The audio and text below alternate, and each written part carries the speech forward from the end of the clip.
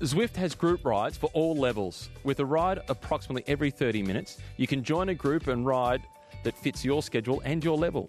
Group rides stay together behind a leader. They enjoy friendly banter, a relaxed vibe, a little bit of fun, and some friendly racing. Just like rides in the real world, except there's no worries about a rear-wheel puncher slowing the group down or being left behind. Check it out for yourself at Zwift.com today.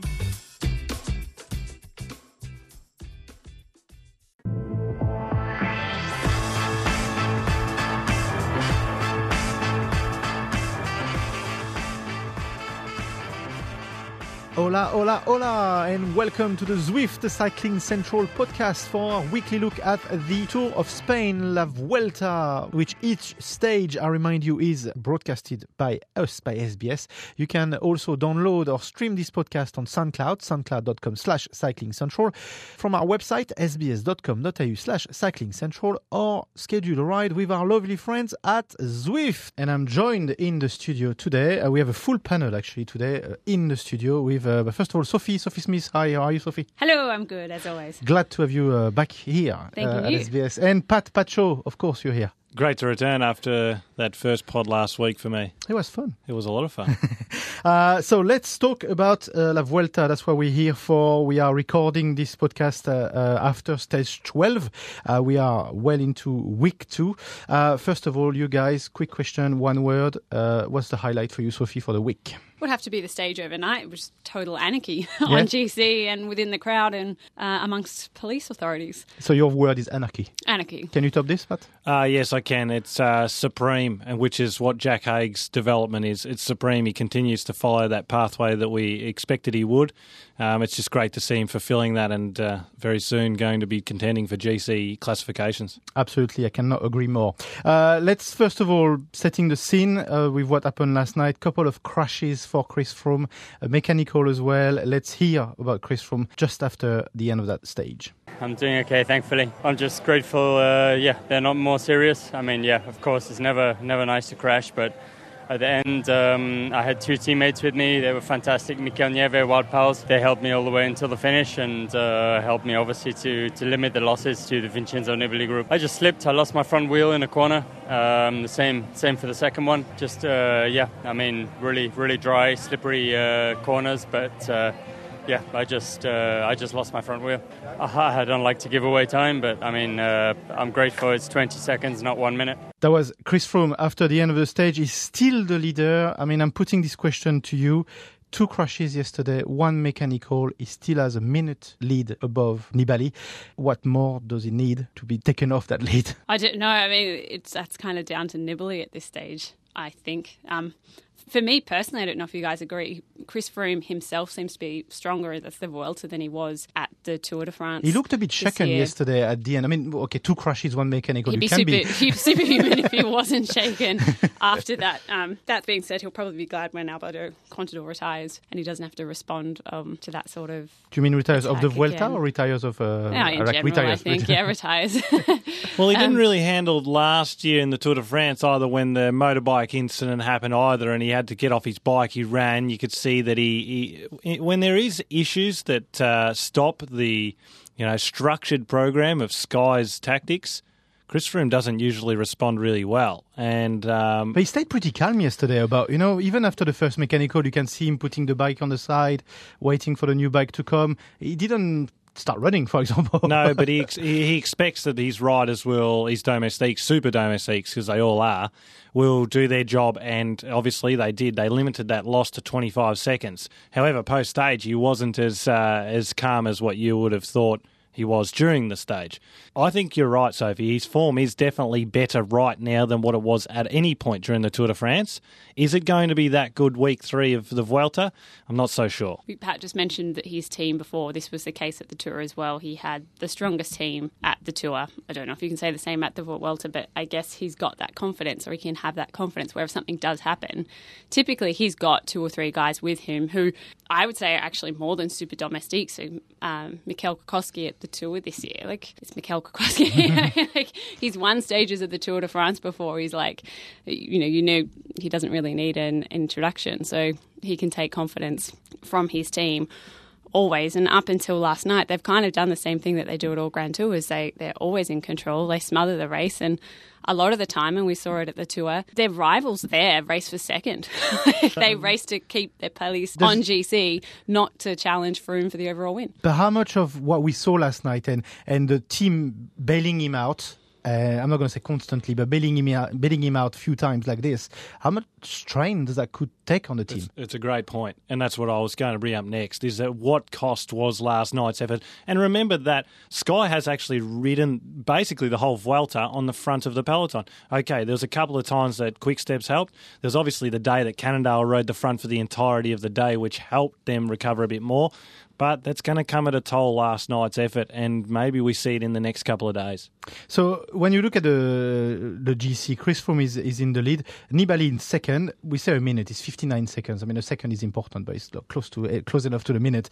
How clever is Nibali in that race, do you think? This is what I think will make the race interesting now, is what Nibali does, because he is a champion. I think he will race for the win, not to be second. Being second, he may as well be 10th or 20th. But he had an opportunity yesterday, and he didn't necessarily attack straight ahead. Do you think he's waiting for better days? I think so. There is a better...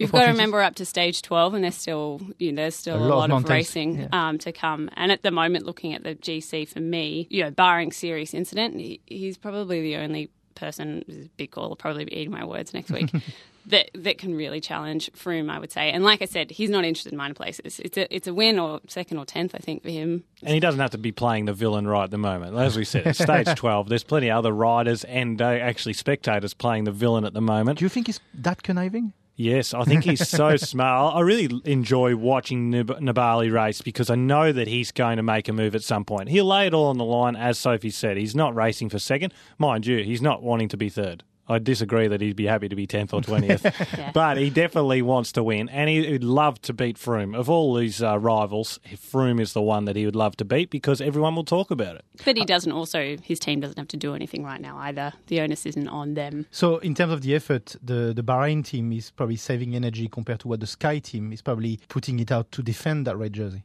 Yeah, I mean, Sky always races sort of in a very controlled way or in a defensive manner once they're in the lead. And I don't know, I wouldn't expel everything now when you could play it a bit more smartly. And Nibali is a very, intelligent bike rider, I guess you could say. Okay. His skills, he's a great descender. He doesn't have to put everything on the front and go full gas. I don't think that's his style. Okay. Alberto Contador is home. That's his last Vuelta. He's currently ninth on the GC. He's 3 minutes and a bit behind the leader. What do we make of his behavior yesterday? Because he attacked at a very crucial time. Was that wise, or is he being that villain? He doesn't care. It's his last race. He can be as villain as he wants. But he's home as well. The most important factor is that he was written off by all accounts after his first dismal attempt on the mountain stage. He lost several minutes. Everyone even said his top 10 chances are over. Well, guess what? He's a minute off the podium, and he will. I'll tell you now, he will finish on the podium at the finish of the Vuelta, and he will also cause a lot of headaches for Chris Froome because he will continue to attack. And they will have to continue to chase him because they don't want to take a risk. He's done it before. When he won the Vuelta, we all remember that Rodriguez and Valverde were back in the bunch and they thought, we'll bring him back when we're ready.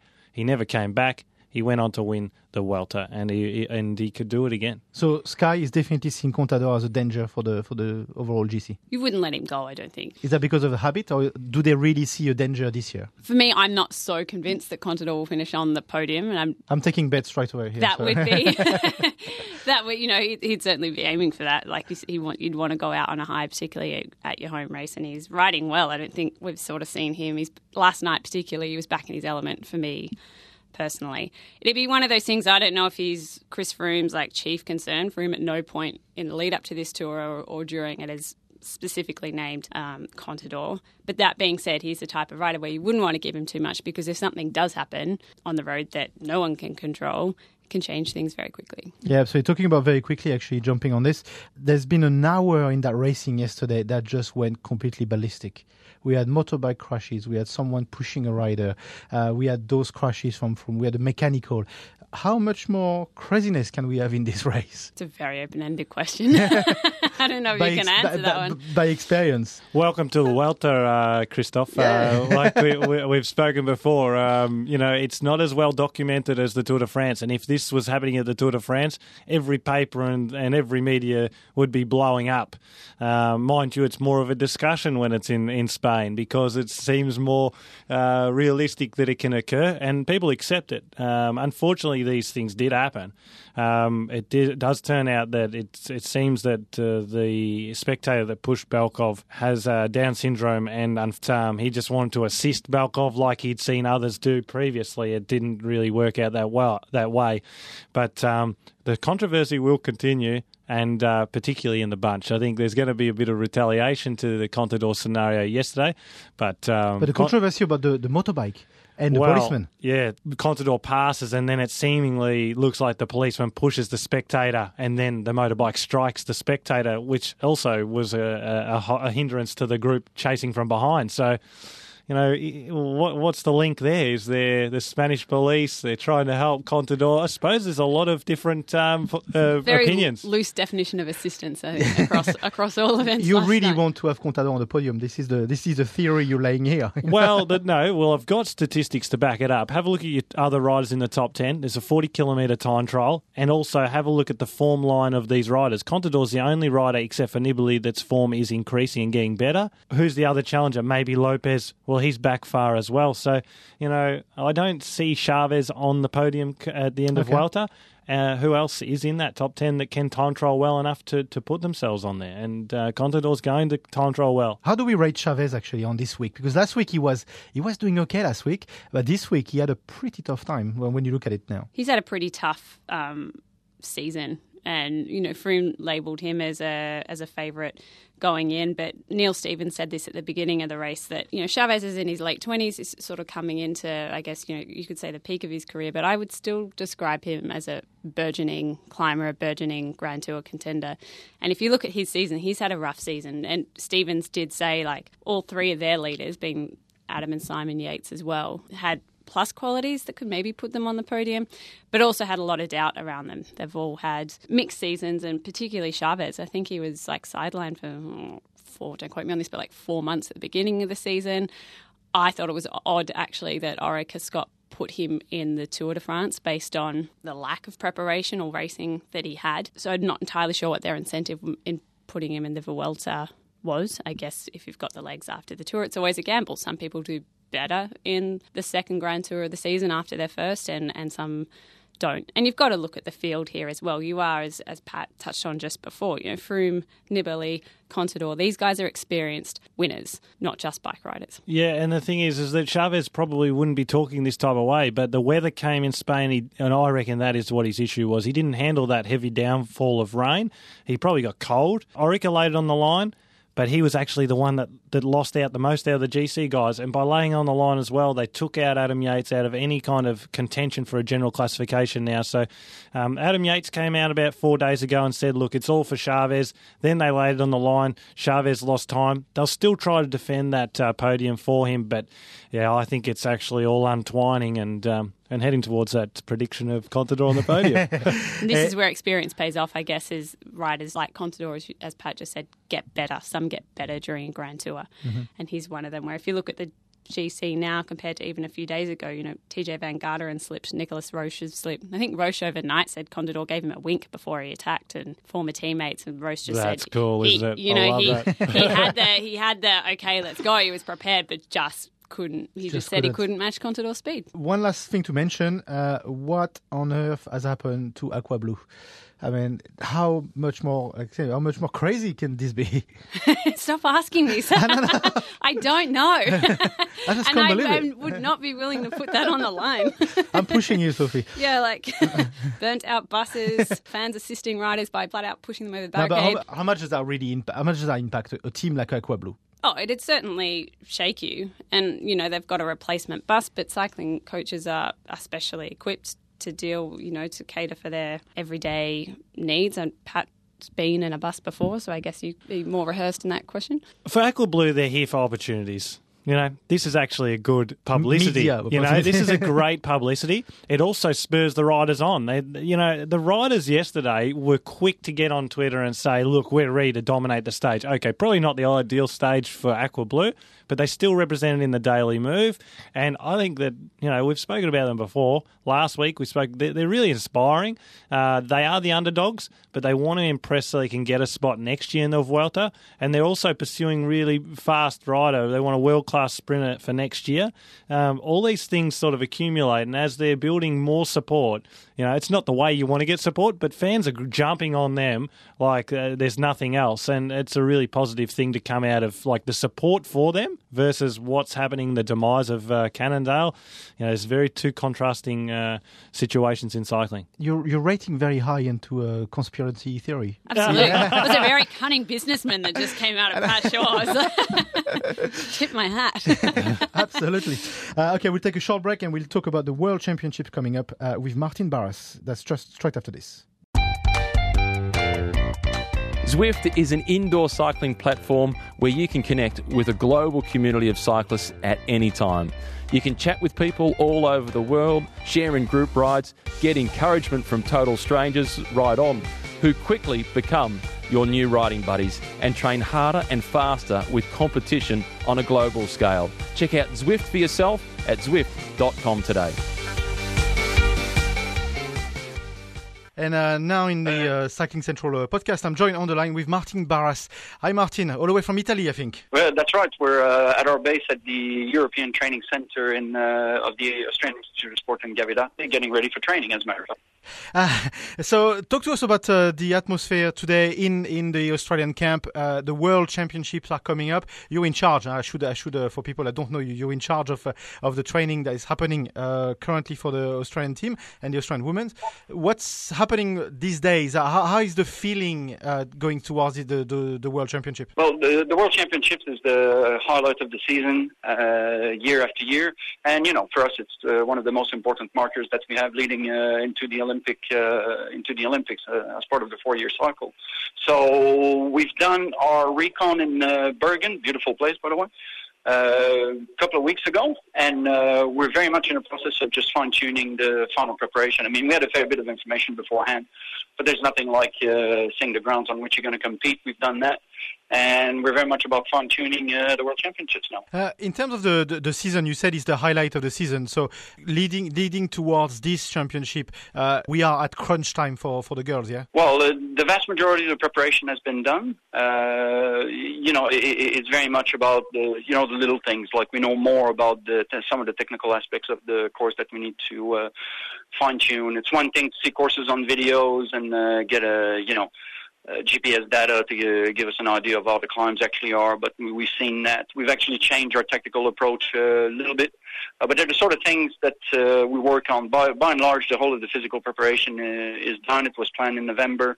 Everything has been put in place, and we're very much just it's like the icing on the cake, really, at this point in time. That's a nice way to put it. How much do you work with the boys? How much do the girls work with the boys in sharing their experience and sharing how they will approach this whole season of the World Championships?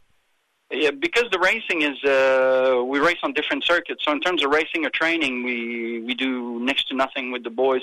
It's more in terms of the planning, sharing of information about the course. So the information we gathered for the recon is shared between both teams.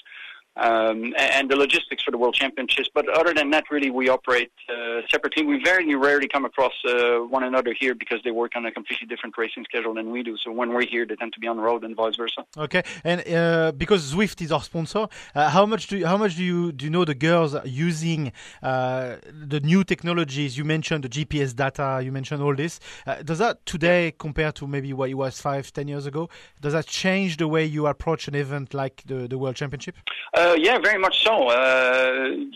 5 or 10 years ago, we had good guesses in terms of what the performance requirements were going to be, and if we wanted to have something a bit more specific or more precise, we had to go spend a lot of time on the course measure. And when I talk about measuring, we're talking about physiological measurement with the with the riders as we train on those courses. In this day and age, we can pretty much bypass all of that. It's not that we don't do it anymore, we just don't do nearly as much of it.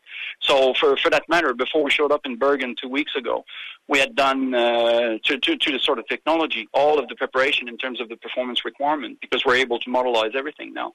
So, we knew the duration of the climbs, which level of intensity that required, all sorts of stuff like vertical ascension speed and those kind of things. So it allows us to specify very, very early in a piece and direct very, very early in a piece how we're going to go about training and racing the championships. Okay, and I know you're very, very pressed for time. So one last question: where are the real objective for the Australian team?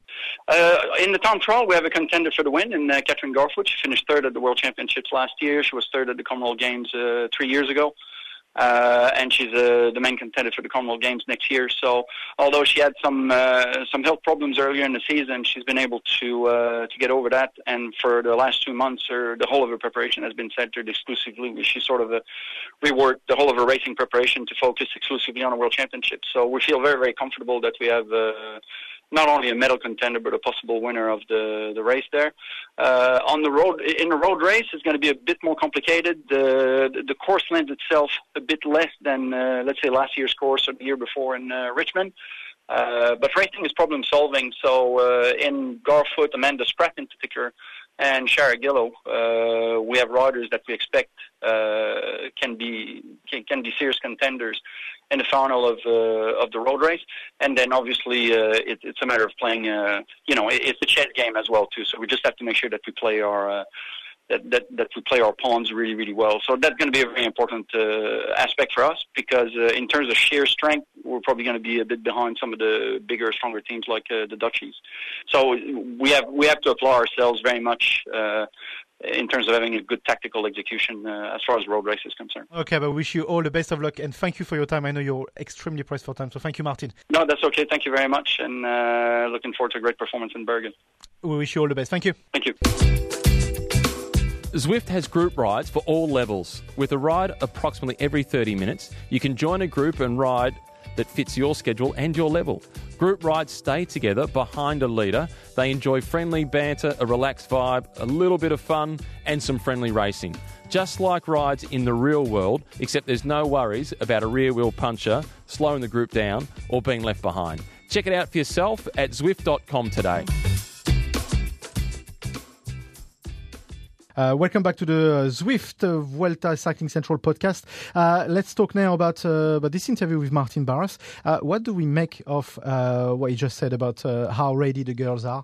Pat, what's your view on this? I don't agree with the names that he listed, that's for sure. I really think Sarah Roy deserves her opportunity to A, represent her country, and also be their secondary option. If the race is a bigger group that comes to the finish, I think she could be a chance. And Gracie Alvin is the one that stands out for me that you'd probably take as your number one option. I think the course is probably a lot harder than people realise, and the weather conditions are also going to play a critical part in these championships. So it may be a surprise type of rider that actually produces the winning result at these championships, and I think that he's underselling the strength of a potential Australian outfit if they were to take a full lineup. I'm actually going to come at this from a different perspective, because I interviewed... I like that. That's what you hear. I know.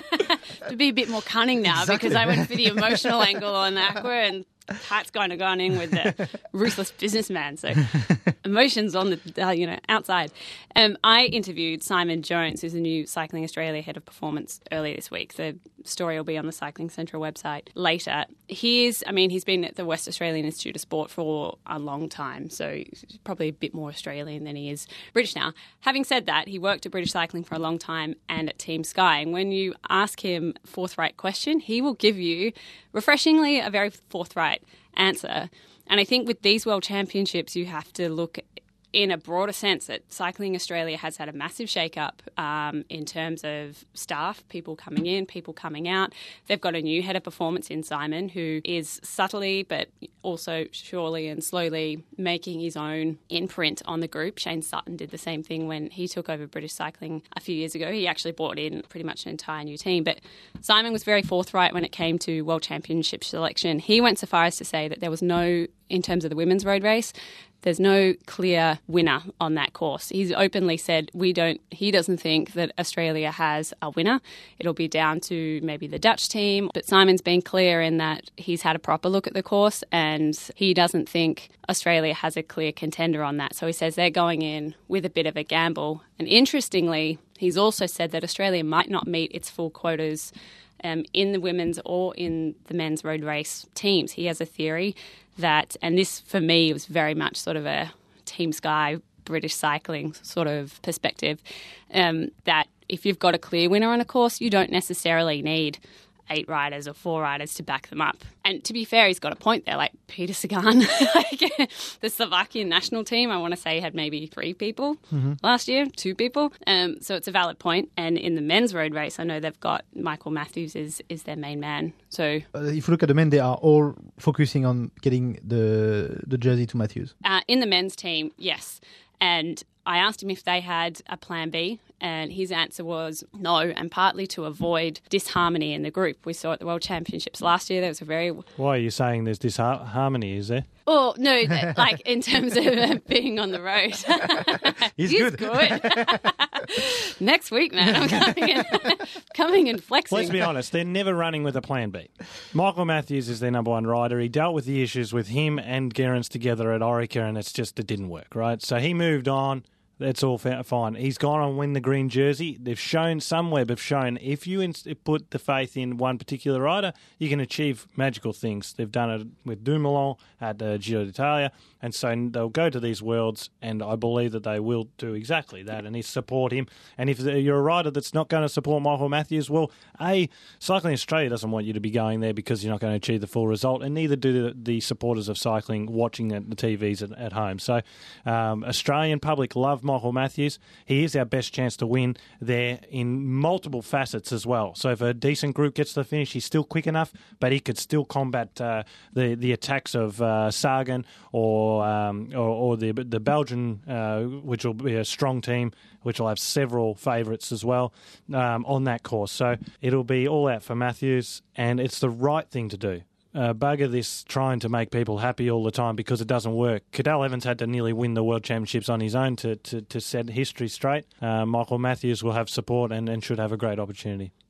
And Simon's point was that to avoid that disharmony that may or may not have dramatically affected the result, that was part of the motivation. Apart from the fact that Matthews has had a obviously exceptional season, that was the point of it. And outside of that, it's looking at selecting riders that can back Matthews on the road, and I guess subscribing to that team line if this is our outright leader, and if you don't like it, bad luck, which is what Sky does very successfully at Grand Tours. What pool they've got to choose from, I don't know. Simon's theory was, we may not take a 9-man team. Yeah, quality over quantity, effectively. Yeah.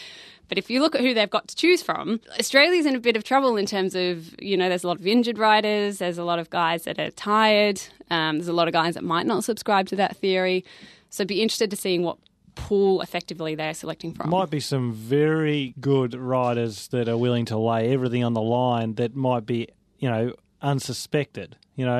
Will Clark might actually be one that's worthwhile taking. He's got everything on the line. If Cannondale does fall over, he may be looking for that opportunity where he can do a huge ride at the World Championships. And look, that's a speculative comment. I wouldn't assume that he would be part of the squad, but he is an option, and he's a guy that has the ability to ride on the front of the peloton for a long period of time and would do the job. And I think there's actually several of those types of riders that could be handy for them. So, maybe the pool is small because the pool that's considered is not of those types of riders. But that's what I was trying to get out. I'm not even going to count how many. I think that guys you may traditionally have, or in recent times seen at the Worlds, like Henrik Hausler, he's out. He's been out most of the season. Richie Porte out. Well, there's a fight as to whether he'll come back from injury. Simon Gerrans, I don't know. He's sort of been low key. I'm not sure if he's got a contract for next year. Nathan Haas, maybe. That's why I think Pat's right in that we will see less traditional people supporting Matthews over faces that may have that are sort of common at World Championships. It's going to be very exciting. That's what sure. I can't wait for this podcast we're going to have about. I'm going to save everything, by the way, and make sure. I like that you've not really weighed in on today at all. Yeah, just I've noticed. Maybe I'm impressed. I don't know. Maybe I'm impressed by the quality of the people in the room. I think you're sitting on the fence. I'm blushing. So you actually are. Christoph's got a very nice shade of red. Let's talk about Cannondale, because you mentioned the team folding. This is drama in the world of cycling. Cannondale Drapac may not be here next year. How much do we believe they can or they cannot do it, you guys? Pat's looking at me, but you go first. Sophie's always making me go first because now she's worried about the counter. Look, even if they don't exist at World Tour, there's no question they may not exist at a Pro Continental level. We really don't know how it's all going to play out. Well, Sophie may know a little bit more than us, but how it plays out, I can't see it all turning around from here. I really hope it does, because there's so many Australians involved in this setup as well. And it was a pathway that was also created through, obviously, the Pat's Veg process, and it's all falling apart. It's not ideal for cycling in any case, but it's also not ideal because there are not a lot of spots left in other World Tour teams, very few actually. And the likelihood of riders finding World Tour positions is very low, particularly with riders, obviously, Rigoberto Urán, he'll find a team, rumoured to be Astana, if not Cannondale. And secondarily to that, you've got Seb Van Mark, who's also got a contract at Cannondale next year. He would find a team fairly easily. Taylor Phinney as well.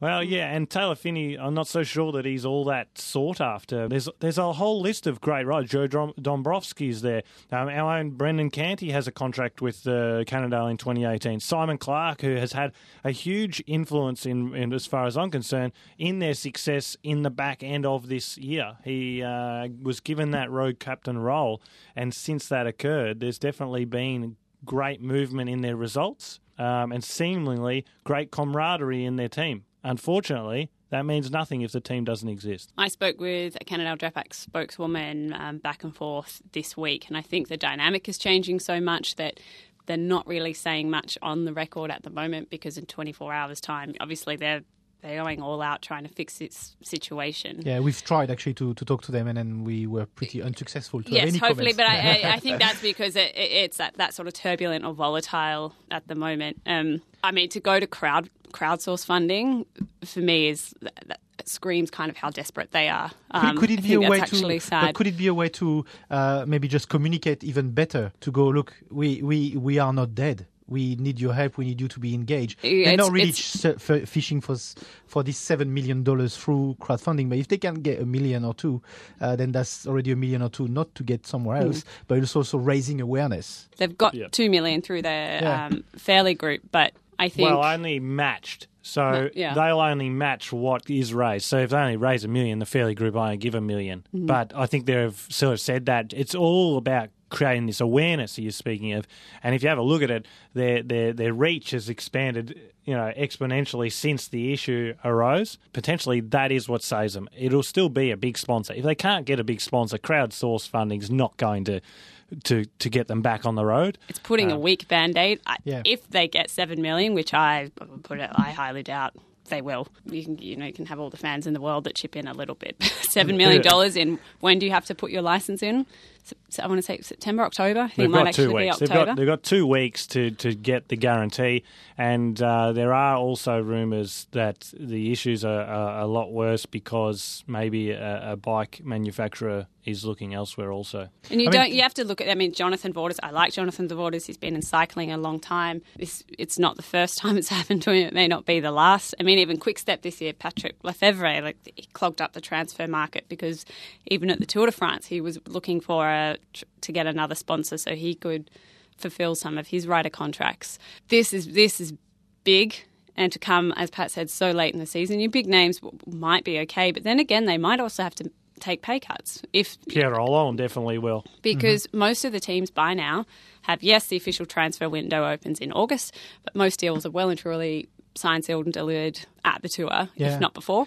I was looking the other when this all came about successes on crowdfunding. If a stupid paper plane drone thing can raise $10 million on Kickstarter, why can't Drapac Cannondale do that as well? But again, it's not a sustainable business model, is it? I It's know. putting a Just being a plastic devil's Band-Aid advocate. on a wound.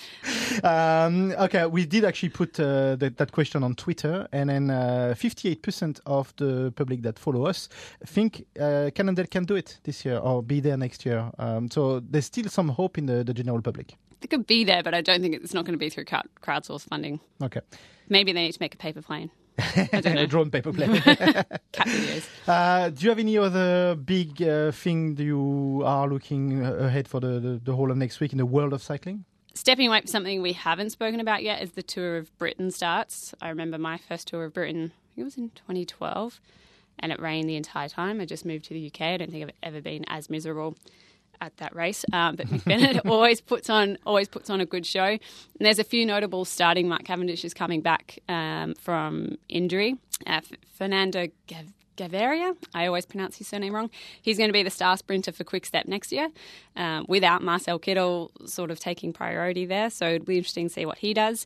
And for everyone that didn't do the Vuelta, the Tour of Britain is sort of the last prep for World Championship. So it's always good to watch that and get an idea of where guys are at. Great opportunity for Brenton Jones before he steps out of JLT Condor. It's been a great choice by him and the team to get him on board this year. It's given him the opportunities to go to that next level. So hopefully he gets some success there, particularly against Mark Cavendish. It would be a great sort of post for him because it is his last race of the season. But also Jai Hindley and Michael Storer being signed up by Team Sunweb, who we know develop riders incredibly. He joins, obviously, Chris Hamilton and Michael Matthews there as well, and it's starting to become a bit of our second Australian team. So that's fantastic. They're both brilliant talents. We now just wait for Lucas Hamilton. Does he go to Orica Scott, or does BMC bounce back after not signing Sivakov and sign Lucas Hamilton? On that note of signings and people developing riders quickly, completely unrelated to the Tour of Britain or the Vuelta, or the World Championships even, but Team Sky made two very handy signings earlier this week or last week, and I think it's interesting tapping on what Pat said about Sunweb developing riders. I agree, they are exceptional. They have that down pat. But it's interesting in the two selections Sky have made. I think there were three, in fact, because they also signed the current World Under-23 champion. Yes. They've made some very smart signings, and I think they're looking forward. Speaking about sponsorship, that might be an indication that they have that secured for after 2020. I think they're looking at now their post-Froome era, maybe not developing. You've got guys like Geraint Thomas, who are still sort of putting their hand up for Grand Tour contention. But I think with those signings, you could probably safely say they're looking forward, skipping a generation after Froome and building their next stock of Grand Tour dominators. I really want to agree with you, but I don't. No, I think they're going to spit them out again. I think they're going to. I think it's terrible. I think it's terrible for Sivakov. I think it's terrible. He's done so well at the Tour de l'Avenir. Yeah, and I haven't seen Sky develop a young talent in so long because they all get to their contract renewal. They get offered this ridiculously low-balled contract because all they've done is sacrifice themselves domestically, or even if they have had an opportunity. And so I think we'll see these riders do very well, but it'll be at another team as we've seen in the past. And I much prefer the signings, and it's fantastic to see the Australians go to better outfits. Like Orica have developed Jack Haig extremely well, and I think that Team Sunweb will develop Jai Hindley and Michael Storer really well as well. So I'm not so sure. A questionable situation at Team Sky. Do you know there's one guy we need to talk to in the next few weeks is Haig. We need to have a chat with him. Yeah, we should get him on, definitely, and particularly after his strong Vuelta performance. Absolutely. Hey, look, Sophie, Pat, it's been a pleasure to have you in the podcast. It's going to be a fun year, and I'll try to bring more opinion next week, I promise. And less head cold as well. That's probably why. That's my excuse. I haven't worked on my French, so, that's fine. 1-1. Next week it is. Thank you, guys. Cheers. Thank you. And this is it for the Zwift Cycling Central podcast for another week. Let me remind you that you can stream or download our podcast from SoundCloud, soundcloud.com/cyclingcentral, from our website, sbs.com.au/cyclingcentral, or hit our lovely friend at Zwift and schedule a ride. I guess all it's left for me is to say adios, see you next time, and bye for now.